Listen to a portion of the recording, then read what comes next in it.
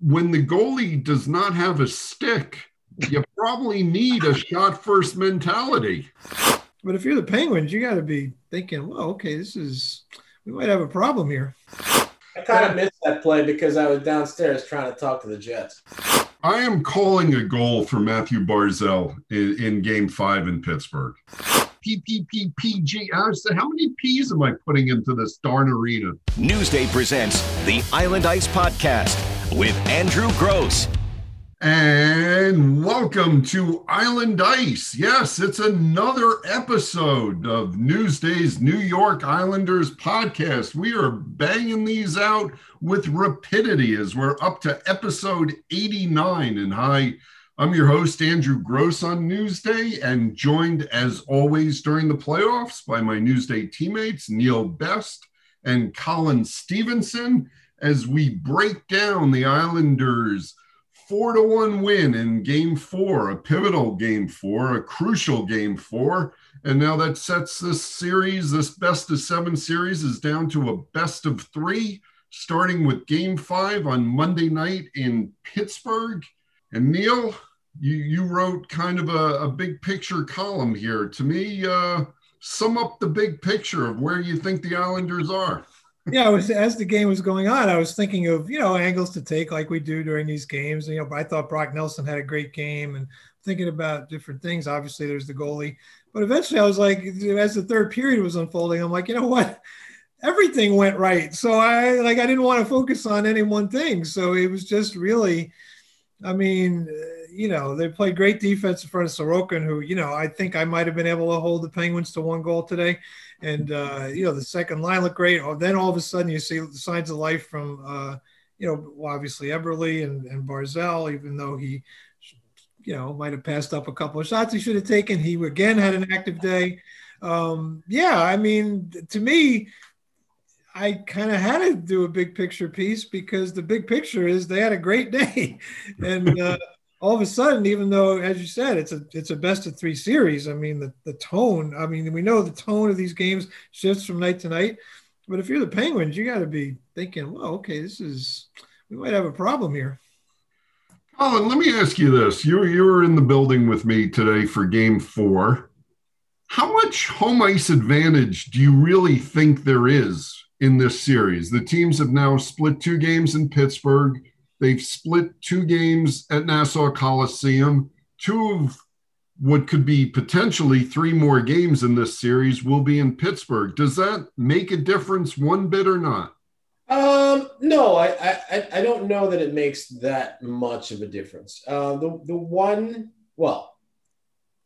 big advantage you have at the Coliseum, obviously, is the noise, and 6,800 people can make a lot of noise and can give the team some energy when it may need it. But teams can go on the road and get that energy from that us against the world thing too. The one thing that you could do tangibly is you have the last change at home, obviously. But Barry seems to roll a lot of different lines at the Penguins' top guys. He started today, for instance, the quote unquote 4th line against Crosby, but he played the Nelson line against them as well, and he plays the Pajot line. I don't think it really matters. He's got 4 lines and he's comfortable with all of them. In any situation, it seems like. So, no, I don't think it really matters home or away from a tangible standpoint. But, the Coliseum is loud, and it's nice to have those jarry chants. So, I guess if they could win one in Pittsburgh, then they can close it out in Game 6 at home, and that would be great. Because I thought it was interesting that a bunch of Islanders last week were making the point that they were just so happy to see the fans in Pittsburgh just because of feeling that energy. So I just think, in that sense, both teams benefit just from having fans back, just because it's a much more normal atmosphere for them. So I don't think I agree with Colin that there's not a huge home ice advantage. I just think it's better for both teams. It's better for fans, viewers on TV, just to have those fans back. It just changes the whole vibe of everything. Yeah, and going back to game two in Pittsburgh, which was the 2-1 Penguins win, that's when they expanded from 25% to 50% capacity. So, that's a much bigger building than Nassau Coliseum. You had 9,000 people in that building. And that, I know the Coliseum was loud for games 3 and 4, except when they weren't loud towards, sections of game 3 at the end of the second period. But it might have been louder at PPG Paints Arena. Boy, I'm having a lot of problems with that. I'm just going to call it. Yes, you are. Yeah, I'm just going to call it. I actually went on a radio show and I did the same thing. I went PPPPG. I said, how many P's am I putting into this darn arena? Right. The Igloo 2 or the new Igloo, something like that. Yeah, but the point is, it might even be louder in Pittsburgh than it is at the Coliseum. And I agree. I think the Islanders draw as much energy from that, even though they're the visiting team, as the Penguins did. So, how was it arranged in Pittsburgh, though? I assume it was more evenly spread out than. No, it was. It was not.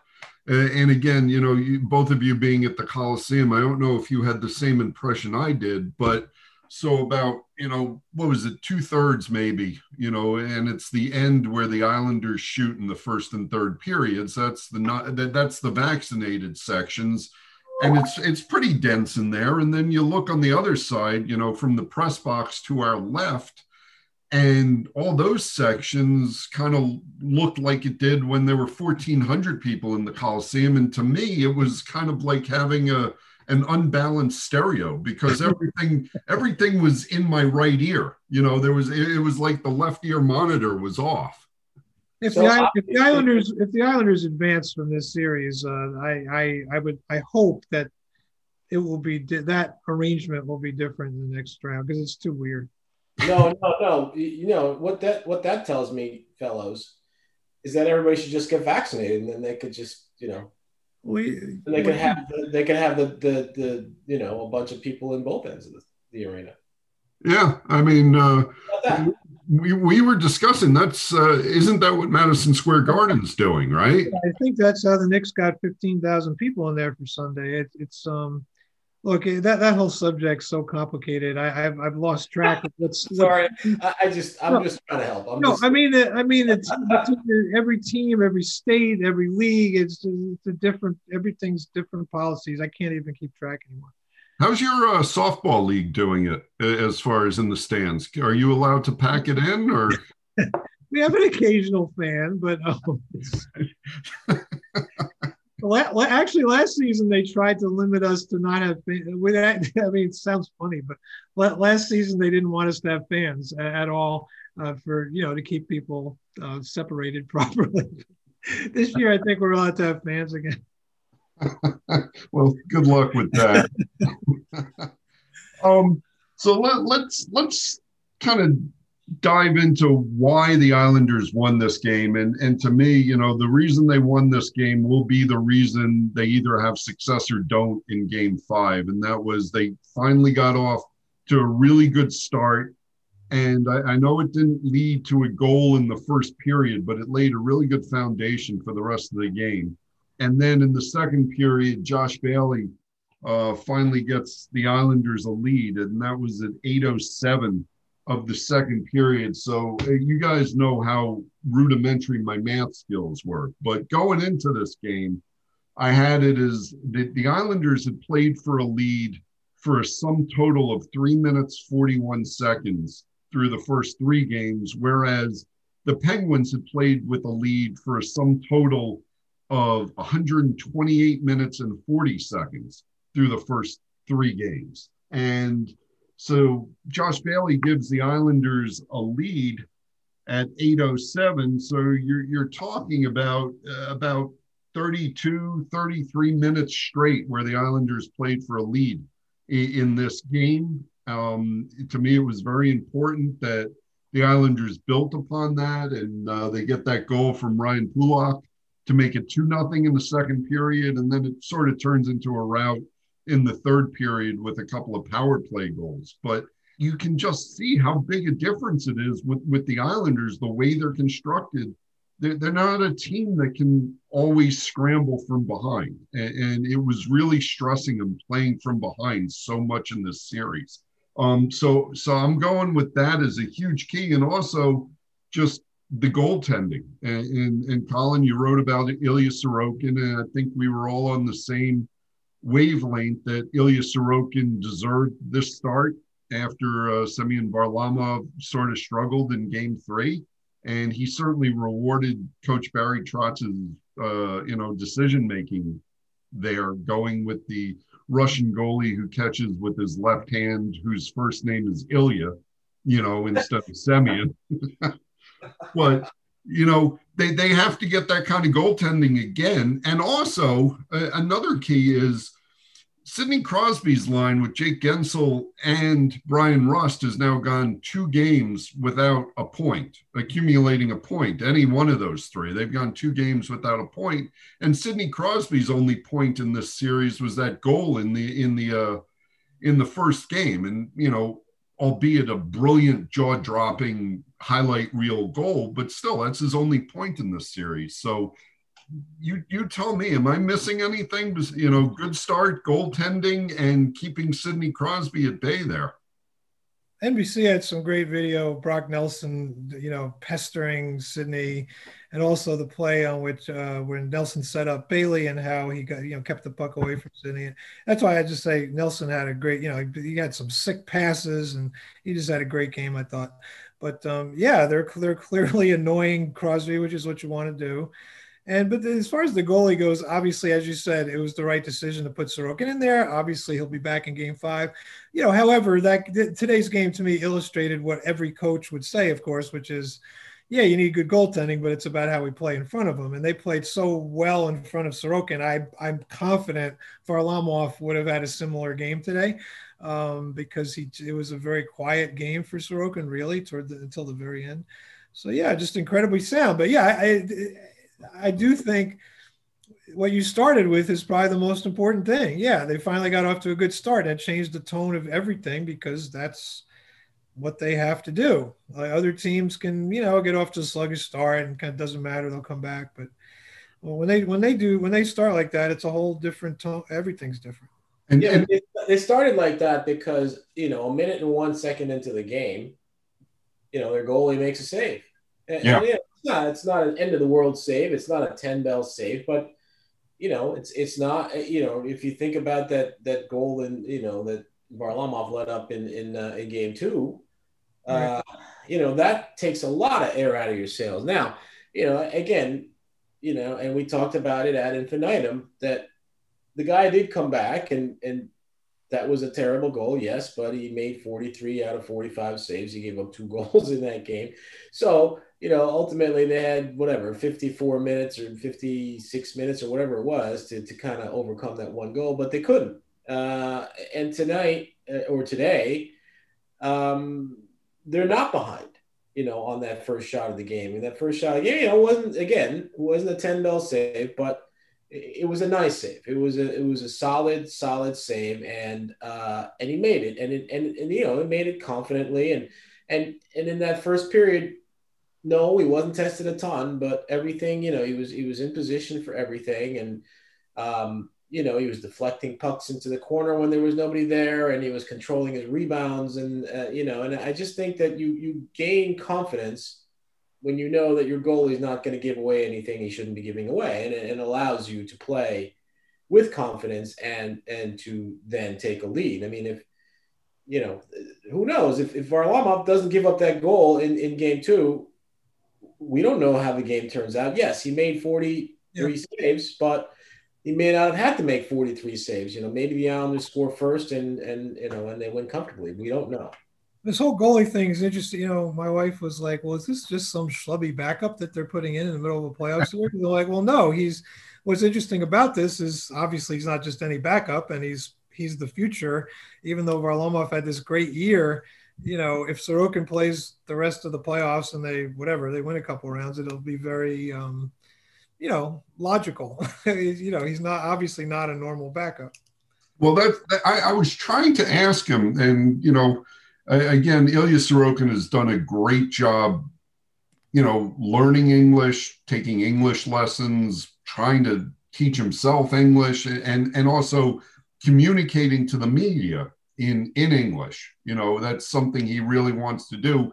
Sometimes a lot of stuff literally gets lost in translation. And again, he's a guy that's only been speaking this language about a year or so. But I did try and ask him about any differences between the KHL playoffs and the NHL playoffs. If he senses anything else, anything different. And I think it's a good sign for the Islanders that he's like, basically playoffs are playoffs. And, he's used to this. He was a playoff MVP. His, CSKA Moscow won the Gagarin Cup in 2019. This is not ancient history. And he was the playoff MVP. So, I think he's very well positioned and certainly is, I know Barry loves this comment, but the moment is not too big for him. Yeah, and I agree with you. I give him a lot of credit for trying to do English, and but his answer to that particular question of yours, he really did a really good job of his English in that answer. I thought, sometimes it's a little fractured and it's hard to know how to quote him in the paper, even though you know what he means. Yeah, but that answer was very well stated in English. It was pretty impressive. Yeah, but it is kind of funny though on these Zooms where he sort of has a sense of humor about his struggles and things. Sometimes he just starts laughing because he often starts laughing and his teammates laugh because he's trying to say something and he can't quite do it, but he's trying. He's definitely his English is much better than my Russian. So yeah. One other topic we should probably address, and we sort of got to it at the top, is Matthew Barzal. Now, he's got 2 assists in each of his last 2 games, so you would think that is a good thing. But on the other hand, when the goalie does not have a stick, you probably need a shot first mentality. Yeah, that would be yes. If you're gonna second guess, you should have shot it there. But hey, at the end of the day, you win by 3 goals. It's rug, and then we'll move on, and maybe he'll shoot first on Monday. Colin had written a story earlier in the series basically saying, the Islanders needed more from Matthew Barzal. And then I wrote a follow-up, I think it was a day or 2 ago, saying, Jordan Eberle and Matthew Barzal showed some signs of life in game 3. And now Barzal follows up a 2-assist performance with another 2 assists, both primary assists on third period power play goals. And Jordan Eberle gets one of the power play goals. And you know what? I definitely noticed Barzal's line a lot when they were on the ice today. I know Barzal did not, I think he was credited with 1 shot on net, and Barry Trotz kind of said, well, he had 5 chances and that's good enough for him. But I did think that Matthew Barzal's line is kind of getting to the place where they should start potting a couple here or there. I don't know, whether you guys agree with me or not. Yeah, I mean, I was just looking at, this is Barzal's 5th year in the league, correct? So that is correct, I think. He is what he is. I mean, we've seen enough of him now, so we know his pros and cons. He's a dynamic player. He makes things happen. He did that today. He was very noticeable the last 2 games. And yet, yeah, he's going to sometimes drive you nuts with weird decisions about shot taking and turnovers and all that stuff. So I don't think Matthew Barzal is ever changing. And what he is good enough to be a very useful NHL player, a very good NHL player. But sometimes you got to take the good with the bad. And I thought today was a net positive. Not to correct you, but it's 4 years. 4 years, okay. 4 seasons, but the point is well taken. Right. He's not. He's young, but he's not. Yeah, whatever. He's a good guy to have on your team, even though sometimes the coach's head, is going to explode when he does stuff. Well, I think he's a great guy to have on your team. No, I'm not knocking him, even though it is fair to say that sometimes he drives coaches and me crazy. Which order? Well, the coaches are more important, but to me is more important to me. Oh, Neil. Uh, You have this love-hate. I mean, I know you guys were at the game. I was watching on TV. Eddie Olczyk was killing him for those 2 non-shots and Boucher. But, whatever. He still made, again, he came back, he made things happen. And the bottom line is, yeah, he produces. I'm It all calling. looks better when they win. Obviously, I mean, if they win and he's got 2 assists, it's great. I mean, but then, if you look at game 2, right? Game 1, he didn't have any points, and they won. Game 2, he didn't have any points, and they lost. And it's what's up? He's a very unusual, interesting player. I think that's fair to say.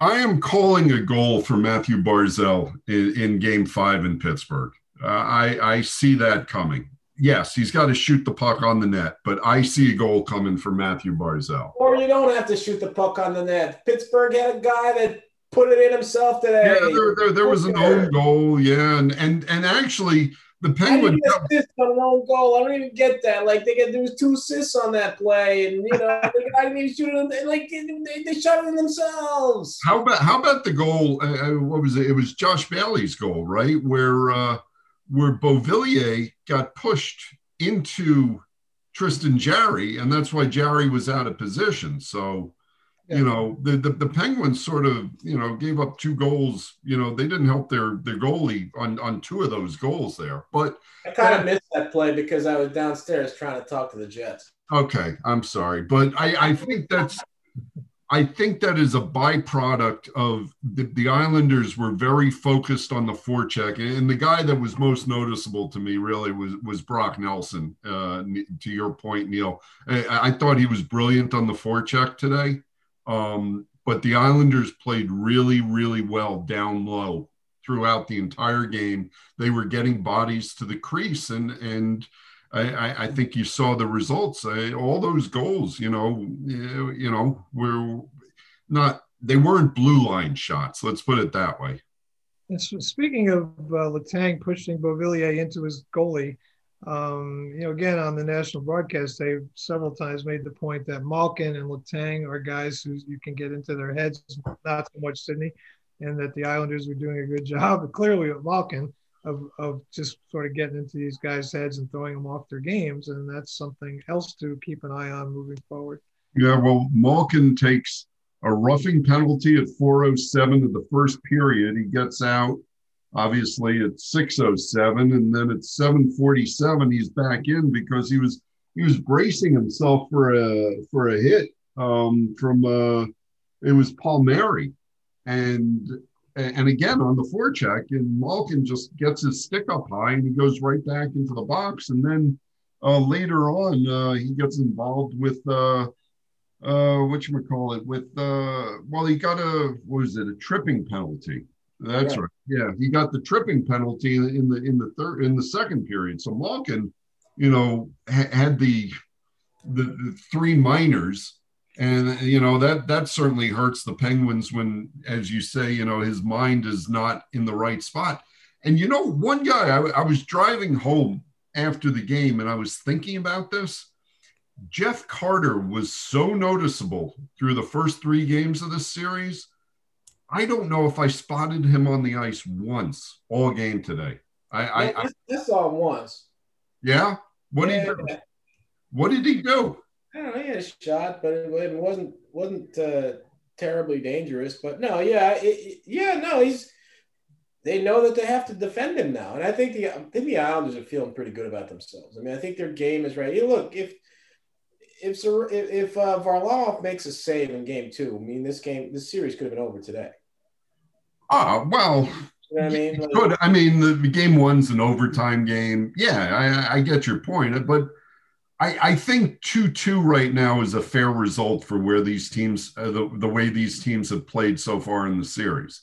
Yeah, but I'm saying they game 2. All right, it's 2-1 and he makes 43 saves, so I can't kill him, and I'm not killing him because he bounced back, he did the best he could, and the Islanders kind of let him down, really. But game 3, come on. But yeah, no, but I agree with Andrew in terms of, when you look at the totality of this thing, 2-2 seems appropriate to me. But just real quick back to Malkin, I know the guy's been hurt, but when you see what a great player he's been over the years, it's kind of interesting how not significant he's been since he came back. Well, he was good in game 3, no, wasn't he? Yeah, he was. He passed. He had that short little feed to Carter for the power play goal. I thought Gino was okay in game 3. But in any case, yeah, the getting into his head things seem to be working today. So yeah, very much so. I think if you're going to talk about getting into the other team's heads, I do think you have to mention Cizikas, Clutterbuck, and Martin for their physicality in today's game, and also our friend Uncle Leo Komarov, was doing Uncle Leo stuff and chirping, and a couple of hits. Guys are trying to get to the bench, and he doesn't let him get to the bench cleanly. So all around the hits were. Let's see. As I go across, Cal Clutterbuck was credited with 7 hits. And you go down, and where is that? That's Leo Komarov has 6 hits. So there you go. It's funny how we all hate Leo Komarov. We don't hate Leo. There's no hate. I've never hated Leo. It's just being the left wing on the first line of a cup contender is a weird thing for Leo. But I like him as a player. I got no issues with Leo Komarov. No issues with Leo Komarov, and Barry Trotz can do whatever Barry wants to do. So. Okay, none of us have any issues with Leo Komarov? No. Really? No, my issue is having Leo as the left wing on your first line. But obviously, he's a useful player that's nice to have around. Okay. All right. So we're gonna bring this roller coaster back into the station here. But you know what? I'm having so much fun with this segment, and I'm loving this theme music so much. I'm going to continue rolling with it. So it's time for a couple of Andrew's questions.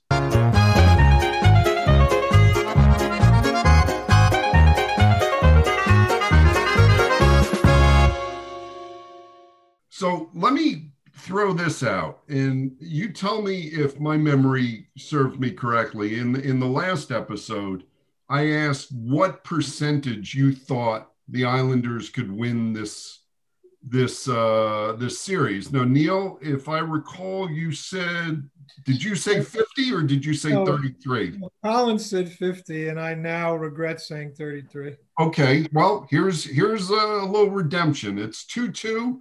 Going back to Pittsburgh for Game 5, what percentage do you think the Islanders have of advancing to the second round at this point? Me? I'm going to say 57%. Like Hines? 57. Because of Pittsburgh? Are we doing that? I didn't think of that. That's good. But yes, that's good. Yes, 57. Okay. I'll take credit for being clever when I wasn't being. All right, Colin, where are you with this? I'm actually still saying 50. I do. I think. Listen, you guys. I'm on record. You know how I feel about the goaltender who starts for Pittsburgh. I'm not a fan. I'm sure he's a nice guy. I'm sure he works hard, and he's decent. But I think he's not as good as the Islanders goalies. And so they have to navigate around that, but they do still have Sidney Crosby, man. Yeah. And the guy's been quiet for 2 games now. He's got 1 point in 4 games. How much longer are you going to be able to keep that? So I think I would be disrespecting the Penguins if I didn't give them a 50% chance of winning. 2 of the last 3 are in Pittsburgh, so I'd be disrespecting the Penguins if I gave them less than a 50% chance. I got 2 numbers for you guys. I think the Islanders are at a 67% chance of advancing to the second round right now. And I think there is a 100% chance of there being a game 7 in this series. I agree with you. There's going to be a game 7. Neil? Well, I don't know about 100%, but if you asked me to say whether it would be 6 or 7, I would definitely vote for 7. So yeah, I agree with you, but maybe not quite as forcefully. Well, although Andrew picked it in 7 to go 7 from the get-go, you picked 5, Neil, and I think I picked 6. So yeah, it's going to be hard for me to win that at this point. All right. Well, we're just about to wrap this up, but I cannot let this go. I got one more for Neil here. Neil, he's going to kill you. I'm sorry. I tried to talk him out of it. I know who Keith Moon is. So you were your drummer inspiration. Well, this is another drummer related question here, Neil. Carmine Appice was best in Blue Murder with Rod Stewart or in Vanilla Fudge? I do know who Rod Stewart is. So this person is a drummer? Carmine, yes. Yeah, he's one of the world's great drummers. I told you I knew Buddy Rich and Gene Krupa and not these guys, and Charlie Watts and Keith Moon. But no, Carmine Appice. I have no opinion on this. This is terrible. Again, I knew something about music. Blue Murder, his time with Rod Stewart, and I will say this, he co-wrote Do You Think I'm Sexy? Okay. Did he really? Yeah. But he may be best known for his time with Vanilla Fudge, which you may remember his version of You Keep Me Hanging On. I don't remember that. Neil? Okay, I'll pick the first one you said. Blue Murder? Yeah. Yeah. No, that is absolutely Is that the right answer? That is absolutely the correct answer. I knew it all along. That was his. I will say this. They came out, it was either 88 or 89. The original Blue Murder trio of John Sykes, Tony Franklin, and Carmine Appice came out with one album. And it is, I am telling you, it was my senior year at college, wore the CD out, had to buy another one.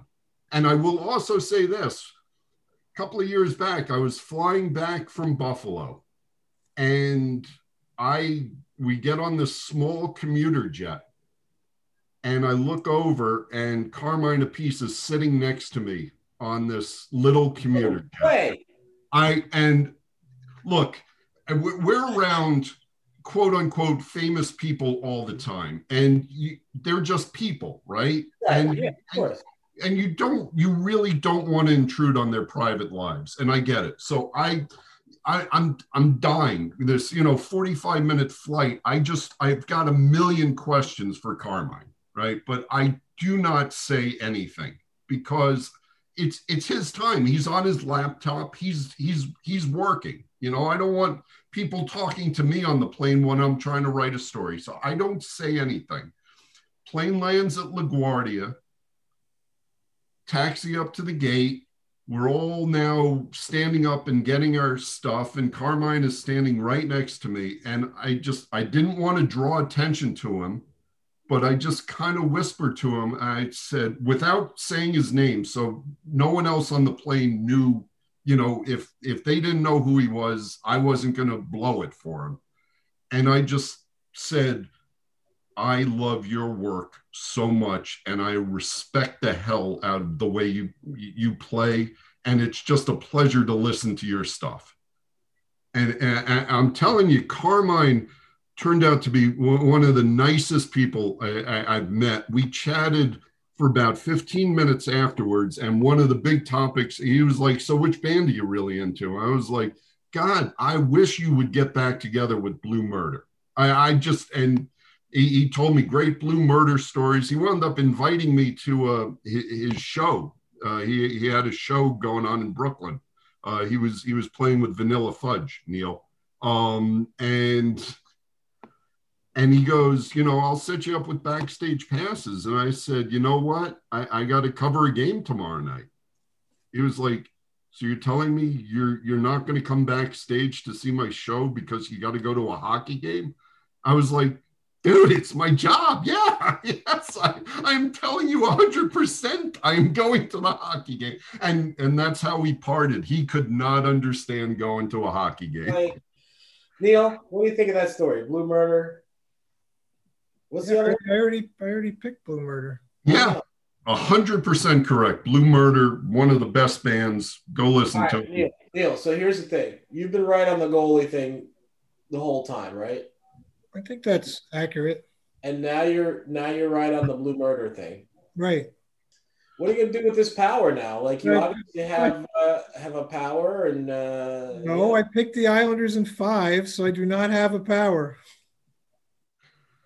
I think Neil would like us to move on and get ready for the next game and the next episode of Newsday's Island Ice. And just to get you to the finish line, I want to thank Neil Best, who you can find on Twitter at SportsWatch, and my friend Colin Stevenson. Not that Neil is not my friend too. Colin Stevenson is Colin S. Newsday on Twitter. And you can find everything we write on newsday.com/sports, newsday.com/Isles, all our podcasts, all our columns, all our articles, anything you want about the Islanders playoff run is there. And if you want to consider subscribing to Newsday Islander Text, which is your direct connection to one-on-one communication with me, you can text 631-303-3766. That's 631-303-3766, or go to newsday.com/Isles Text to start your 14-day trial subscription. And we'll be back with another episode, which will be the big 9-0 after Monday's Game 5 in Pittsburgh. And until then, everybody, happy hockey.